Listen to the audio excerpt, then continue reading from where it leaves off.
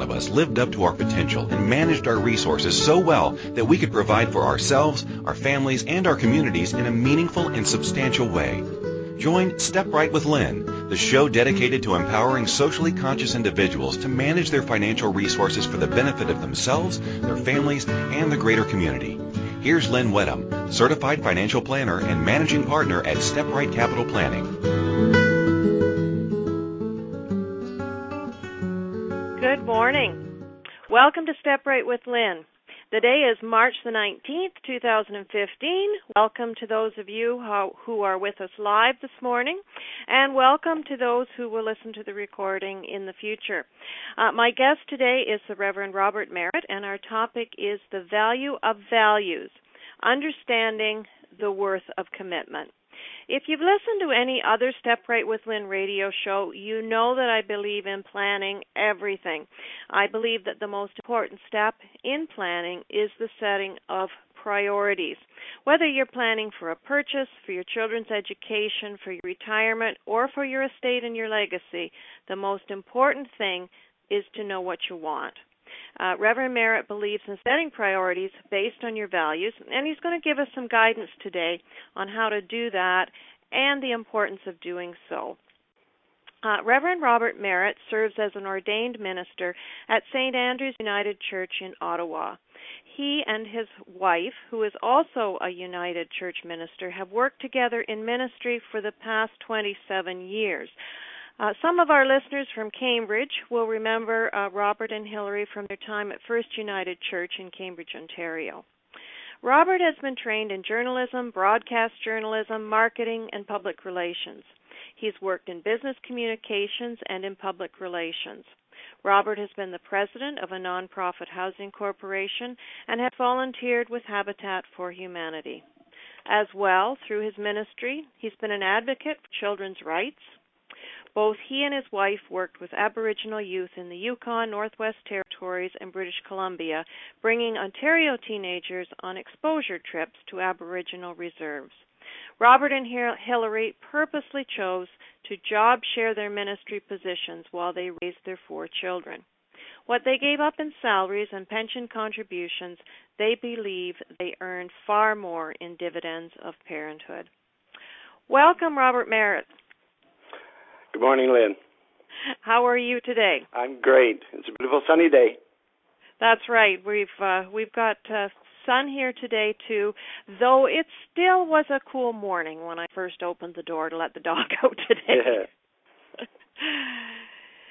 So our discussion today is going to begin around around a song. Would you like to introduce our topic? One of the things that interests me in my ministry is trying to find the focus for a contemporary theme with our scriptures. And, of course, I'm a big believer that the Bible speaks to us in a modern-day context. And one of the things that interested me was Johnny Cash's life. And here was a man that certainly crossed over from country into Rock and Roll Hall of Fame, Gospel Hall of Fame. And everybody that knows Johnny Cash knows his story. It was one filled with success but also pain. And I was very interested when I found a YouTube presentation on his last recording before he died. Johnny Cash died September 12, 2003, but he made a recording called Hurt in 2002. And the song really is a incredible testimony to his life and where he saw his life going. And it's the last recording. So I encourage your listeners, if anybody wants to Google Johnny Cash Hurt, it's worth the viewing. It's his last video ever made. And it's actually a song that was produced originally by Nine Inch Nails, so you wouldn't expect Johnny Cash to cover it. But at the end of his life, he records this song. And I'll just go over some of the words with you. I hurt myself today to see if I still feel. I focus on the pain, the only thing that's real. The needle tears a hole, the old familiar sting, try to kill it away, but all I remember everything. And it takes that point. I just want to say that really goes back to his struggle with life, his struggle with addiction, his struggle with the pain that he battled most of his life. He lost his faith, and then he ended up regaining his faith in the latter part of his life. And he looks at, in the song, then the words go, "What have I become, my sweetest friend? Everyone I know goes away in the end. And you can have it all, my empire of dirt. I will let you down. I will make you hurt. I wear this crown of thorns upon my liar's chair, full of broken thoughts I cannot repair. Beneath the stains of time, the feelings disappear. You were someone else, and I am still right here. And you could have it all, my empire of dirt. I will let you down. I will make you hurt." And when I heard that, I actually used it as a YouTube presentation in my church service, and I had the congregation to view Johnny Cash, and I asked them if that reminded them of their own lives, some of the things that they're dealing with, but also whether it reminded them of a biblical character, and that, for me, became King Solomon. Mm-hmm. So King Solomon, if listeners know that story, is Israel's most famous king, was granted great wisdom, great wealth, great power, and he had it all. And in the end of his life, he pens the book of Ecclesiastes and starts off with the words in the book saying, "Useless, useless, useless. Life is all useless. You spend your life working, laboring, and what do you have to show for it? Generations come and generations go, but the world stays the same. The sun rises, still goes down, go wearily back to where it must start all over again. The wind blows south, the wind blows north, round and back again. Every river flows into the sea, but the sea is not yet full. The waters return to where the river began and starts all over again." So when I listen to Johnny Cash and I read those words of Scripture, I see a very, very strong human element of that searching for happiness in people's lives.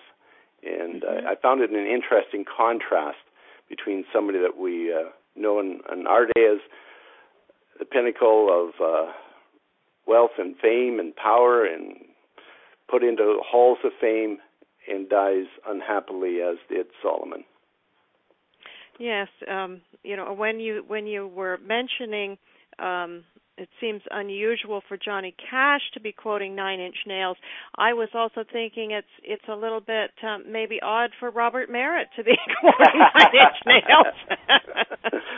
Well, I do believe that our ministry is of this world and in this world, not of this world, but certainly in this world. And there's lots of talking points for congregations to draw ourselves into what does it mean to live in the secular world while we still take care of our spiritual side. Okay. So King Solomon had the wisdom, the wealth, and the power. But what does this have to do with our values today? Well, I think in the end, we look at chasing the dream. We look at putting all those things forward. What we think we want is that instant gratification, and often we're let down. And I came across a wonderful quote by Irish playwright, great after St. Paddy's Day, Oscar Wilde, and he says, "In this world there are only two tragedies. One is not getting what you want, and the other is getting it." And it comes back to those simple things of sometimes you got to be careful what you wish for, right? And right. We know that the temporal things, material things of this world, for a lot of people is important and are important goals, but at what cost? And I think a lot of us in a very, very busy time and 24/7 on computers and working around the clock, you're chasing, and you want that, but at what cost? So, as Oscar Wilde says, there's two tragedies, and right. I think the biggest one is sometimes getting exactly what you asked for. And when you talk about instant gratification, I mean sometimes that's the purchasing something that makes us feel better. Was speaking about this with another guest recently, that just that, okay, I have the ability to purchase this thing, whether it's really something that's going to be used or it's well thought out or not. It's just there's a bit of a high sometimes that we need to be aware of, even in purchasing. Yeah, and it's, sometimes you can come with those post-purchase blues, right? Right. I've been there. Yeah. I've been there. You set your goal on I gotta have, and then whether it's can't afford after the fact or why did I buy it? Right. So one of the messages today is that instant gratification doesn't create a lasting satisfaction. It's balance, isn't it? I think that the things that we value have to be weighed to the commitment of worth. And so it is a balance. Obviously our economy needs to drive on some kind of prosperity, or otherwise we've got a different set of problems. But it's balancing what you need. And as you said in the introduction to your listeners, my wife and I made those choices for ourselves. We are fortunate we both do the same job as ordained ministers. But in our life, we looked over the importance of the career, the importance of the dollars, and also for us the highest value, the importance of starting a family. We were absolutely blessed to have 4 children very quickly, 4 children under the age of 5. So that came in a whirlwind to us. So when you do have set yourself for a priority like having a family, then you also have to set yourself to a commitment. And it's not just enough to say, we've had the children. It's what are you going to do now you have the children? How are you going to place your life in priorities? And for us, it was to job share. And we're very fortunate that we could do that. Not every couple can, obviously. But in our life, it was a good decision.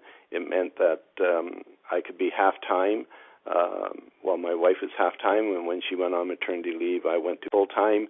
And when she came back, I dropped back to half. In terms of the finances, in terms of the economic security, there's risk. And we went without 2 full salaries to work on 1 salary. But the joy of that is parenting. And it was the priority in our life, first to become parents with a healthy, hopefully healthy family, and that we would be able to put the commitment to the family over other things. I'm very, very happy to have been able to spend more time with my children than my father ever was with me. My father worked 3 shifts in a mine. My mom worked 2 shifts in a hospital. My life was one of seeing lots of notes passed between my parents, never seeing my parents from days on end. If they were in the house, they were usually sleeping, so you had to be quiet. So I'm not saying I had a bad life or any of those things, but I didn't have the constant care and parenting that I think I was able to give to my children. Yeah, and they did the best. They were doing the best that they could Absolutely. with the situation that they were in as well. Yeah. Yeah, and working parents have to make sacrifices too, obviously. And that's part of the commitment of value, right? Your commitment. I think the clarity there came from, okay, we're going to make our decisions based on what's best for the children. Yes. Yes. Would it be that clear? Yeah. And I lived my life a long time before I realized that there's parents who don't answer things that way.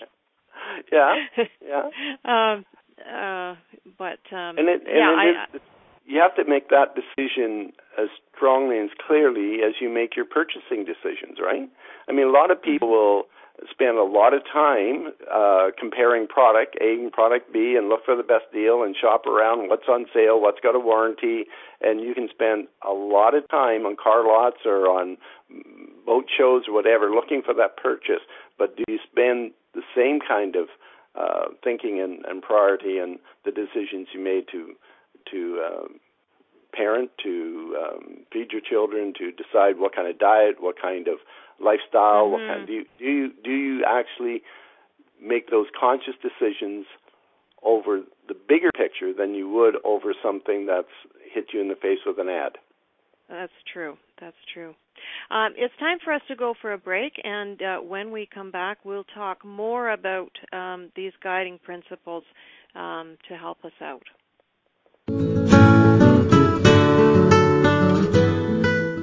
Is there a contribution that you dream of making? In society, planned giving seems to be presented as something you do once you're incredibly wealthy or planning your estate. Step Right with Lynn focuses on good money management and planning your contribution at every step based on the issues important to you. Learn how to expand the goodness around you and take responsibility for the issues important to you. Tune in for Step Right with Lynn every Wednesday at 9 a.m. Eastern Time, 8 a.m. Central Time, 7 a.m. Mountain Time, and 6 a.m. Pacific Time on A2Zen.fm.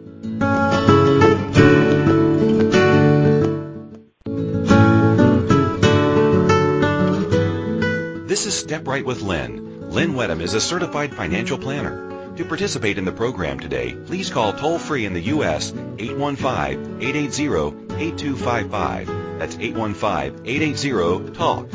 Or in Canada, 613-800-8736. Or you can Skype us at A2Zen.fm. You can also make the choices to ask or comment by email by sending to lynn at stepright.ca.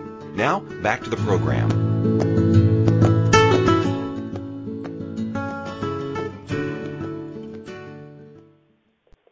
We're back. This is Step Right with Lynn. My guest today is Robert Merritt, and we've been discussing using guiding principles to help us make decisions more easily. And I think that the world is getting very complicated. It's not getting easier to make decisions.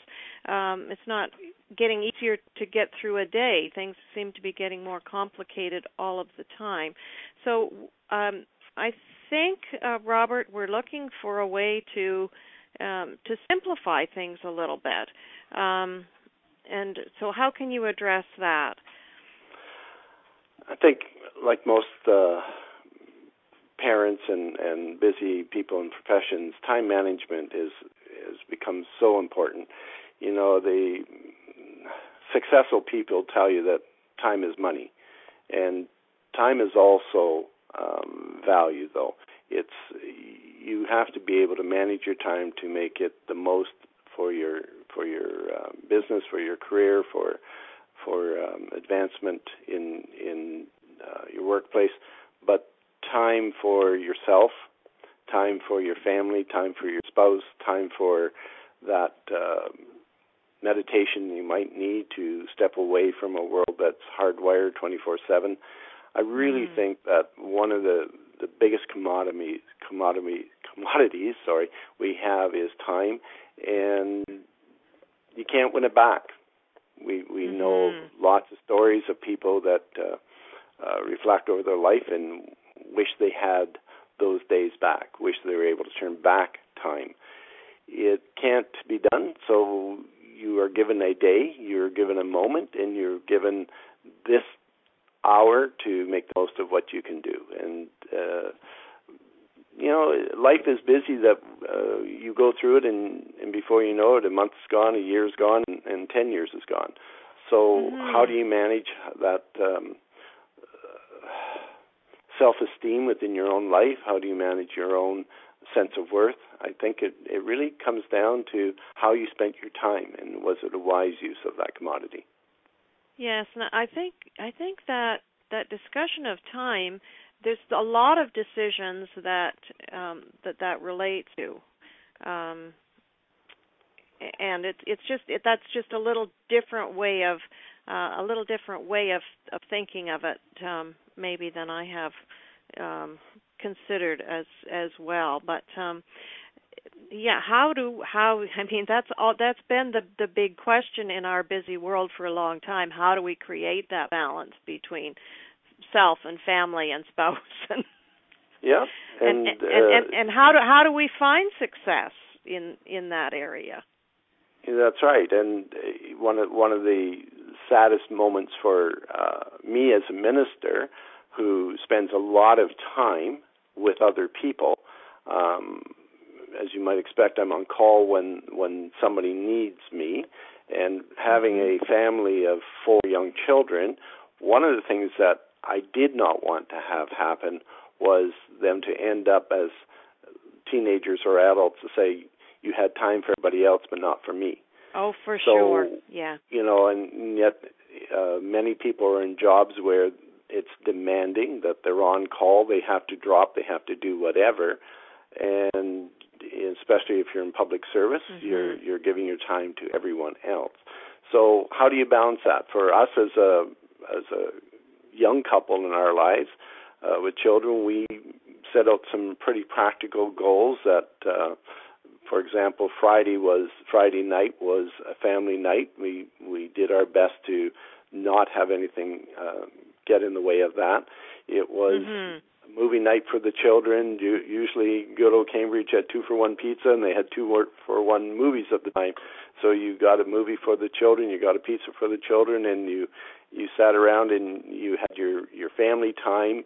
It was cheaper than babysitting because with 4 kids that was difficult. So Friday night became the family night, pizza night, movie night, and when the pizza was done with the children, their movie was done, we put them to bed, and then the second movie that Hillary and I chose for ourselves was watched as our date night. So it became both the family night and the date night in the same parameters. We couldn't go out, we couldn't leave the children, but it didn't stop us from having time to ourselves. Right. So you have to look at the creative. You have to look at, yes, you're settled down with the burden of parenting. You're settled down with the burden of babysitting. You're settled down with the burden of the children want first.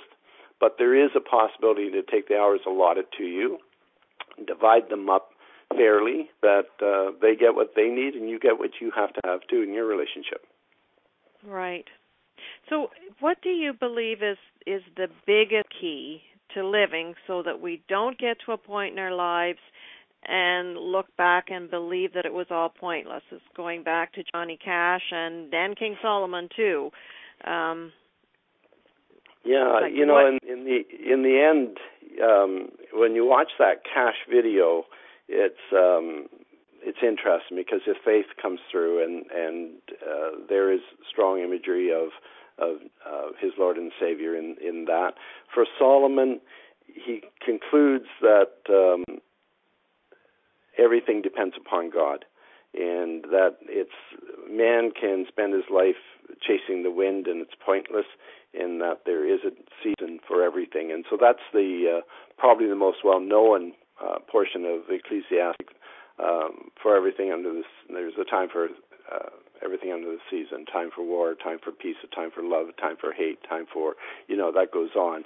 The Byrds turned it into a wonderful song in the 60s. Yes. And that really, when you look at King Solomon, who had amassed all his wealth, all his power, was given all wisdom, he writes in the first part of Ecclesiastes how pointless this is, but in the end he recognizes that to everything there is a purpose.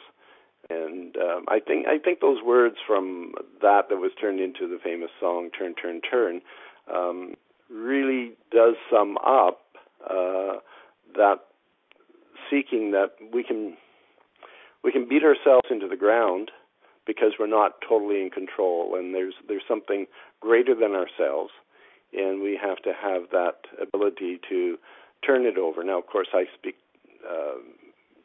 easily on that matter when it comes to spiritual well-being, and I do believe that part of our success in life is to have a good relationship with our God and with our faith, and to be able to understand that as a person, you cannot do it all. Nobody can have it all together at all the time and achieve everything. And when we look at that passage, there's a time for birth, a time for growth, a time for marriage, a time for career, a time for family, friendships, recreation, retirement, and then death. There's very little materialistic things listed there. No, that's true. From Solomon, it's life, and from Solomon, who had everything that material that was available on a materialistic sense as well. It's interesting. Years ago, I did a Bible study, and it was actually in a home. And the eldest person in the room was the grandmother, and she was in her 90s, and we were talking about poverty, and we were talking about food banks, and we were talking about how children have to have breakfast programs and all the support systems. And she spoke up and said, I was raised on a farm, and there was 14 kids in our family, and I was the middle kid, and we didn't have anything, but I lived my life never knowing I was poor. It was only when somebody in the media told us that we were poor that we thought we were. And it just took everybody in the room back, because in her life, it was natural to have lots of children in the family in those days. You needed children to work farm. Nobody had anything extra, but nobody went without anything either. And she really did not see herself as poverty-stricken. It was only when the statistics come out, the sociologists get involved, and they start weighing, well, you didn't have a car, you didn't have the extras, that you must have been poor. But she said, we always had food on the table, we had love in the home. We never knew we were poor. Right. So, there are lessons we can learn from that generation. Certainly there's, and that's the other thing, too, that really speaks to us today is Maclean's magazine, this, I guess it's the March 16th edition, has on the cover an elderly couple and smiling and looking very content, and behind them stands her son with a dream cloud over his head, and it's a pot of gold with stacks of dollars around it, and then the caption to the cover is, "Hurry up and die already." And there's a sense that, there's a generation today that is waiting for their parents to die so they can get that inheritance. And those parents are the ones that were the savers of our time. They often went through depression as a child. They may have served in the Second World War, and now they're in their late 80s, 90s. And the generation behind them, their children behind them, are the ones that are indebted and the ones that are carrying a huge amount of debt today. And their only solution in many cases is to wait for that inheritance to come. And so Maclean pokes fun of it and says, hurry up and die already, so that that generation can receive the benefits of their parents. That speaks a lot to where we are today. Right. It's almost time to go for a break, and so I think we'll go to the break, and when we come back, we'll just talk a little bit more about the idea of, the article in Maclean's and just how that speaks to our values, and maybe where there's been a shift in values between those generations and what it may mean to the future. So we'll get right on that after the break.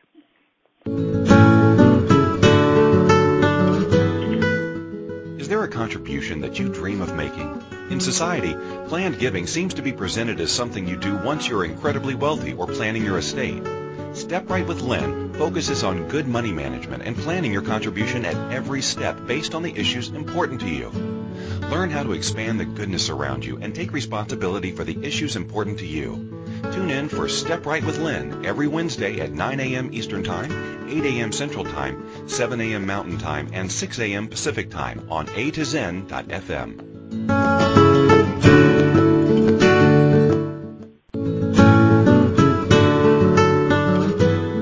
This is Step Right with Lynn. Lynn Wedham is a certified financial planner. To participate in the program today, please call toll-free in the U.S. 815-880-8255. That's 815-880-TALK.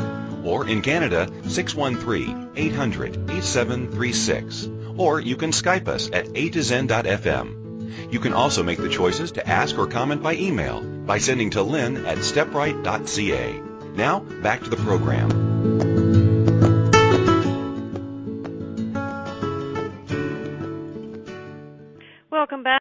show today called The Value of Values. My guest, Robert Merritt, believes that we can create clarity around our decisions by first creating clarity around our values. Robert, when you're talking about the Maclean's article, it brings to mind another guest that we've had on, Tom Deans, and Tom Deans talks about that we don't, the generations don't talk about money, and we don't give the senior generation time to talk about their values around money because we just avoid that topic.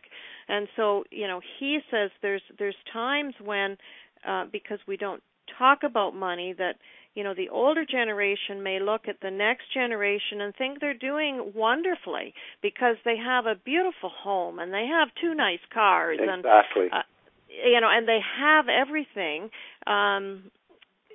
So sometimes, there's a lot of stress created just because we don't share and we don't talk about money and we don't talk about the values. And I think there's a common theme in generation upon generation of parents who always wanted to give the next generation something better than they had. And right. So you can think of people that came out of the Depressions, came out of the wars, whose goal was to always improve their life and to improve their children's lives. So you're right when you take a look across society and we see a falsehood in that improved living. So yes, the houses are bigger today. It was interesting when we started off in life, when you start looking for a starter home, it was hard to find something that was small. We started off in a rental, so it made it a little easier, but if you start to buy anything today that's of modern and in good shape and all the rest, it's hard to find anything small because everything is built on a big house on a small lot, where in days gone by, it was a small house on a big lot. And so the reverse has happened, really. So with a small house on a big lot, your children are outside playing in that big lot. Today we have the big house on a small lot, and the children are locked inside and don't get away from the video games and the TV sets. So there's an irony in how we flip those values right there. I know I've been in the market. We've bought houses over the years, and one of the things that in our last purchase had a hard time finding a house with a dining room. And the real estate agent said, that dining room doesn't exist anymore because families don't sit around the table like they used to. They're coming and going. So in replacement of the dining room, it's far more important in newer homes to have a jacuzzi. So think about it, though. And the reason being that so many people are on the road traveling, let's say, from Toronto out to Mississauga to Cambridge or wherever, the suburbias, they were working so long, they've been on the road, all they want to do is get home and relax in the tub. And the quality time there becomes a very different quality time than generations before that were gathering around the table together. So you're right. You look at the older generation who looks at their sons, daughters, and grandchildren, and they see that affluent home that has the jacuzzi, has the big screen television, has all those things that are relaxation mode, for lack of a better word. I've got to get back and kick off my shoes and put my feet up in the Lazy Boy recliner and sit in front of the 52-inch TV because I'm exhausted and I deserve this. And we know that most of that, our biggest problem, and it's no secret, the government tells us we're spending more than we're earning. In fact, I think it's something like $1.63 to every dollar in debt to every dollar earned. So we have this real vacuum between the parents that are holding their fortunes and those waiting to get the inheritance, while those parents may say, well, they don't need the money. Look at, they've got 2 cars, they've got the jacuzzi, they've got the TV. They're doing all right, not understanding that they've overspent. They're in debt. And if the interest rates were to move tomorrow, it doesn't look like they're going to. Last night, the mortgage rate in a major bank, 2.79. Yeah. But, you know, for how long economists are saying the bubble's going to break? You know, it's been a long, long time. But for a generation that looks at their children and grandchildren, sees those low interest rates, there's a false security in that. Mm-hmm. And even at those low interest rates, our debt is still high. Oh, yes, yeah, for sure. Yeah, and there is certainly is a danger there, and I think the governments are very, they're very well aware of what that increasing interest rate is going to create, and that's why they're being so hesitant, because they don't know if the economy can support moving that up. Well, it's an interesting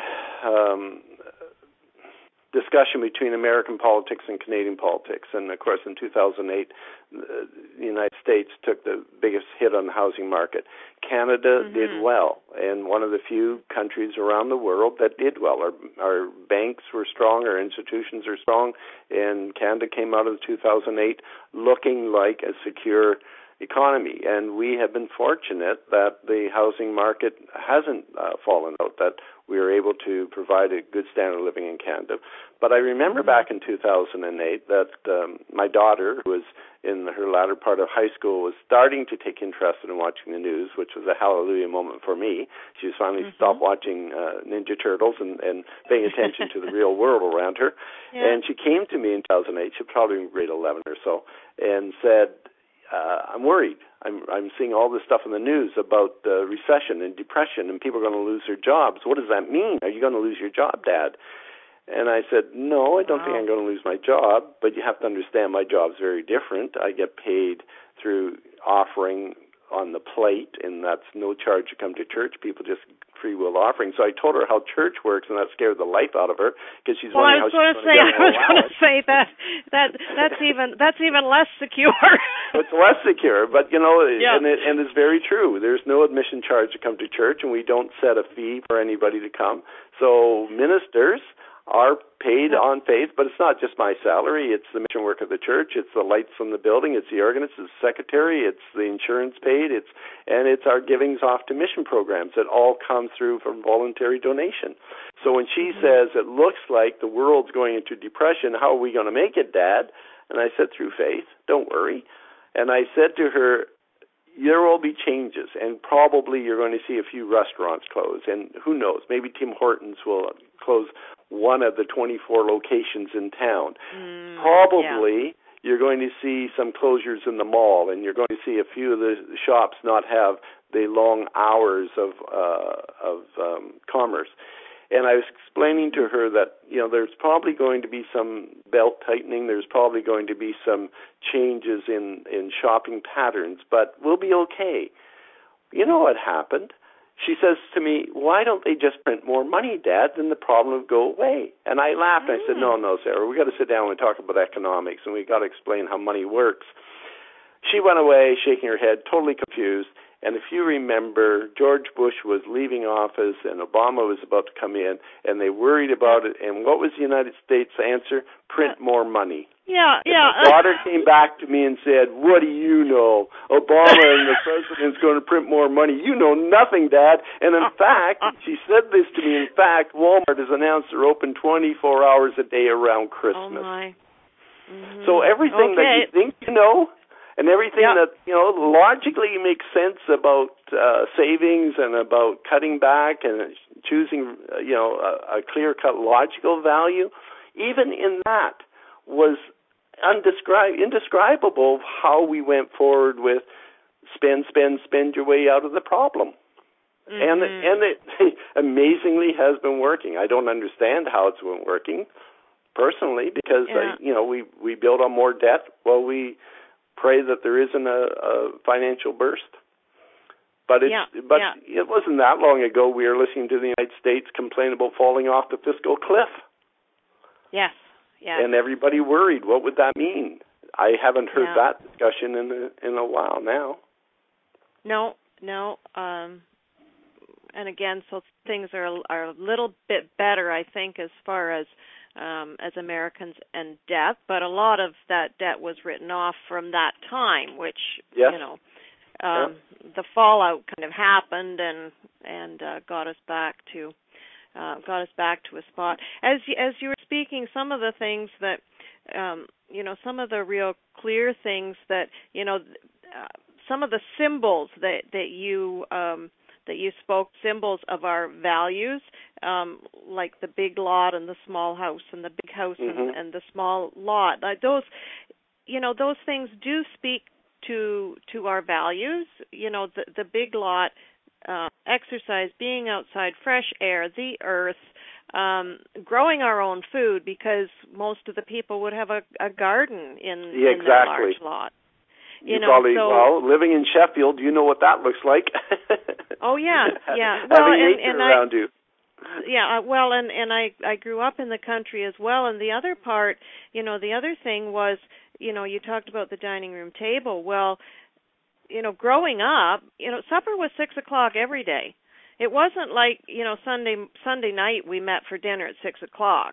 Dinner was 6:00 every day, and it was sitting at the table. It wasn't grabbing a sandwich on your way through the kitchen on your way to something else. It was suppers at 6:00, and that was an expectation.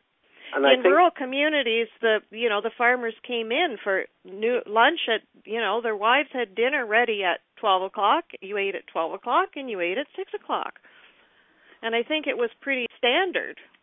And I think that's the key, too, Lynn. I think that although we can admit that we're not an agricultural-based society anymore, and very few of us know farmers personally, but the truth is that whatever that was really centered around routine.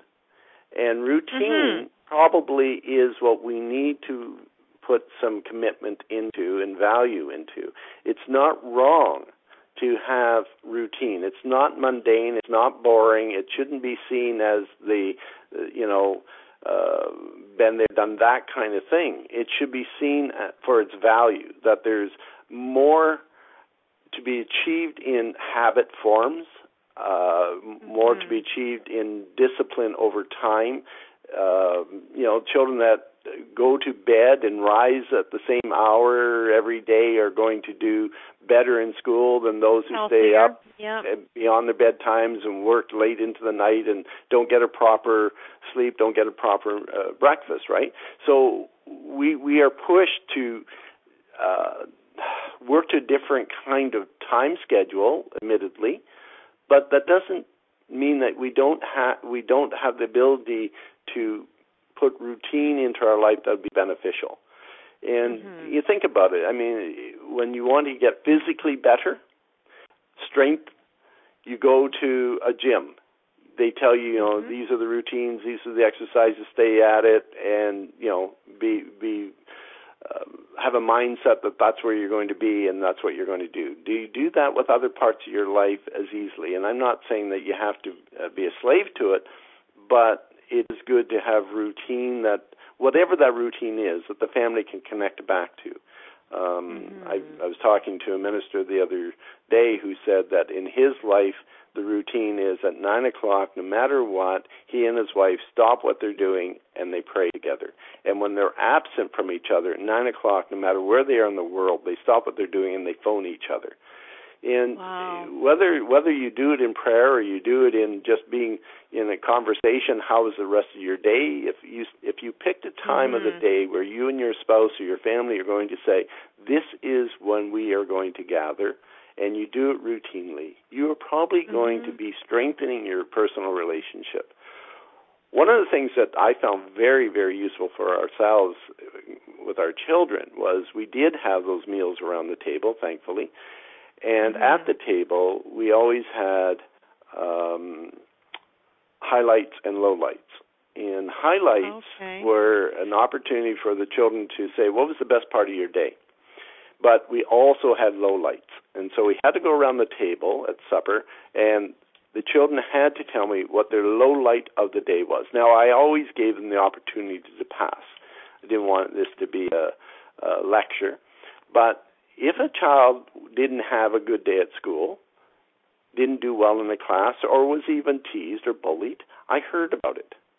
And it was good to have the highlights and the lowlights spoken at the table. It was routine for us to gather and eat as a family. Even when we're running with kids off to other things, we managed to eat first. But to assess your day to your highlights and your lowlights helps everybody understand what you're struggling with. And it also gives an opportunity to receive help to get on past that low light or to celebrate the highlight. Right. And I think that that's a simple way for people to assess the value of their life and the value of their children's activities, the value and importance of what they've been doing. When you start coming back to the table and you've got far more lowlights and you do highlights, then maybe there needs to be some adjustments made. Right. Yeah, I like the idea you've come up with here. Just that habit of stopping at some point in the day. And you're right with if we aren't if we don't have, I suppose some families have, when they're rushing off to this event or rushing off to that event, sometimes in the car there might be the opportunity to for a child to share, but one-on-one's always good. Yeah. But I think this symbol of the dining room table has come to mean something to me too. I have a dining room table. Well, it's a kitchen table, I suppose. It's in our kitchen, but it is off to the side of the kitchen. But it came out of my parents' basement. At one time, it was covered with yellow paint, and we took the yellow paint off of it, and we've always had this table. Now, that table we can pull out. We can put about 5 leaves in that thing. Wonderful. So sometimes it's down to a short table, but sometimes it's a big table. And just as we've been talking, and our house is a place where people do drop in, and I think that that's a value too. That it's almost like if you're going to go visit a friend, you're supposed to make an appointment now. Where our house was always a place to drop in, the kids' friends dropped in, but I think the dining room table is all a symbol of that. And I'm going to value my table even value more. That table more. And the other side to it, I think we've lost in our society is we don't gather socially as we once did. I think there's a generation, my children's generation especially, that really don't know how to host. They're not used to having people come over. It's more of get together and go out, or if they are together, it's on electronics, rather than you were probably raised, and I was raised with the sense that your parents had people over on a Saturday night, Friday night, even to play cards or whatever. But there was a routine of the comings and goings in the home, and a more sense of that social hosting. And I see a big drop off in that in a younger generation, that they just they expect things to happen without planning to be a good host. Right. And that's just a breakdown in relationships, really. Yeah. So again, commitment to your friends, commitment to your relationships. We're committed to Facebook. Many people are committed to Facebook, absolutely. Yeah. But it's, again, a very artificial way. One of the things that I haven't preached yet, but what a friend we have in Jesus is it was such a iconic hymn, and I was thinking of doing a sermon about who are your friends? Who are your real friends? I mean, lots of people on Facebook have all kinds of friends, but when it gets down to it, who can you depend upon? And how many of them are click friends rather than real friends? Right. And so there's values there to that relationship that we need to work at and have commitment to. Right. So, what is the guidance that you can offer us in making decisions that are going to make us satisfied for the long term? I think it's to take a look at what you want to achieve in life and what is your life about. Is it to eat, work, and sleep only? And sadly, people have found themselves to do that, and they have to pay the bills. They have to, and there's that sense. But there's the other side is, where is the joy in your life? And volunteerism is a big way of bringing contentment into a person's life, to take some of those unused gifts that you have or unpaid skills that you have, to go and say, I want to work with people, I want to volunteer my time. Some of the greatest rewards I know from people come not from their jobs, but from their hobbies and from their activities working with others. So I think, we need to put value to the commitments we make in terms of what makes us happy, where are we going to spend our time, and time management of that is crucial in terms of being happy, to really find self-worth and self-esteem. It's easy to say you got a career, but are you valued for what you are at the office? Where you may find that some of that value in your own life doesn't come there. It comes in a very different sense, and it might even be showing a side of you that others don't see because they don't pay to see it, right? Right. So I think there's a holistic view that we need to have. What is your life, and where do you spend your time and energies, and what do you commit yourself to do? And it's that value of commitment. It's a value of worth, that I'm more than my job title describes me.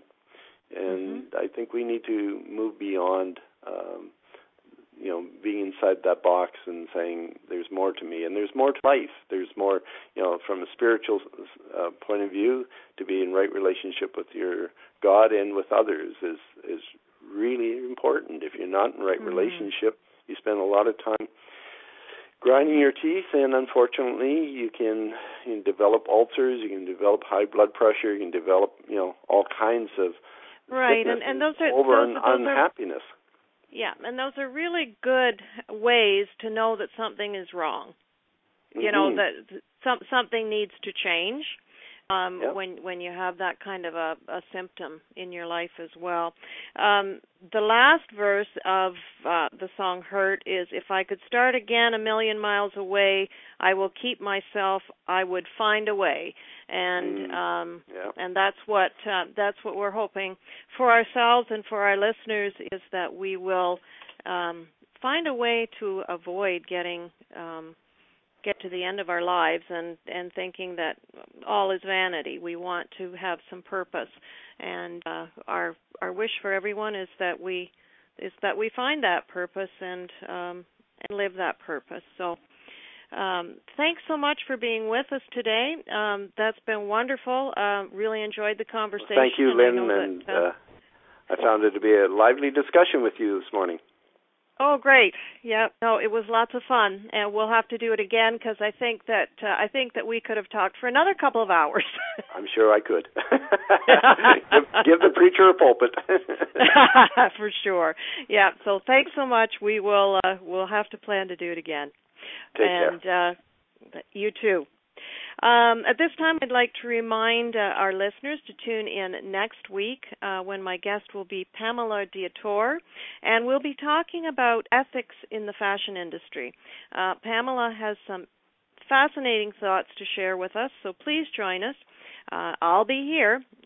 She'll also set us thinking about the choices that we make every day. So that will be very different, but along the same themes, because she will get us thinking about choices. So remember, I welcome your comments on Step Right with Lynn. Send me an email, lynn@stepright.ca. That's LYNN @stepright, STEPRIGHT, and we'll arrange a time to chat. Remember, I'm here to help.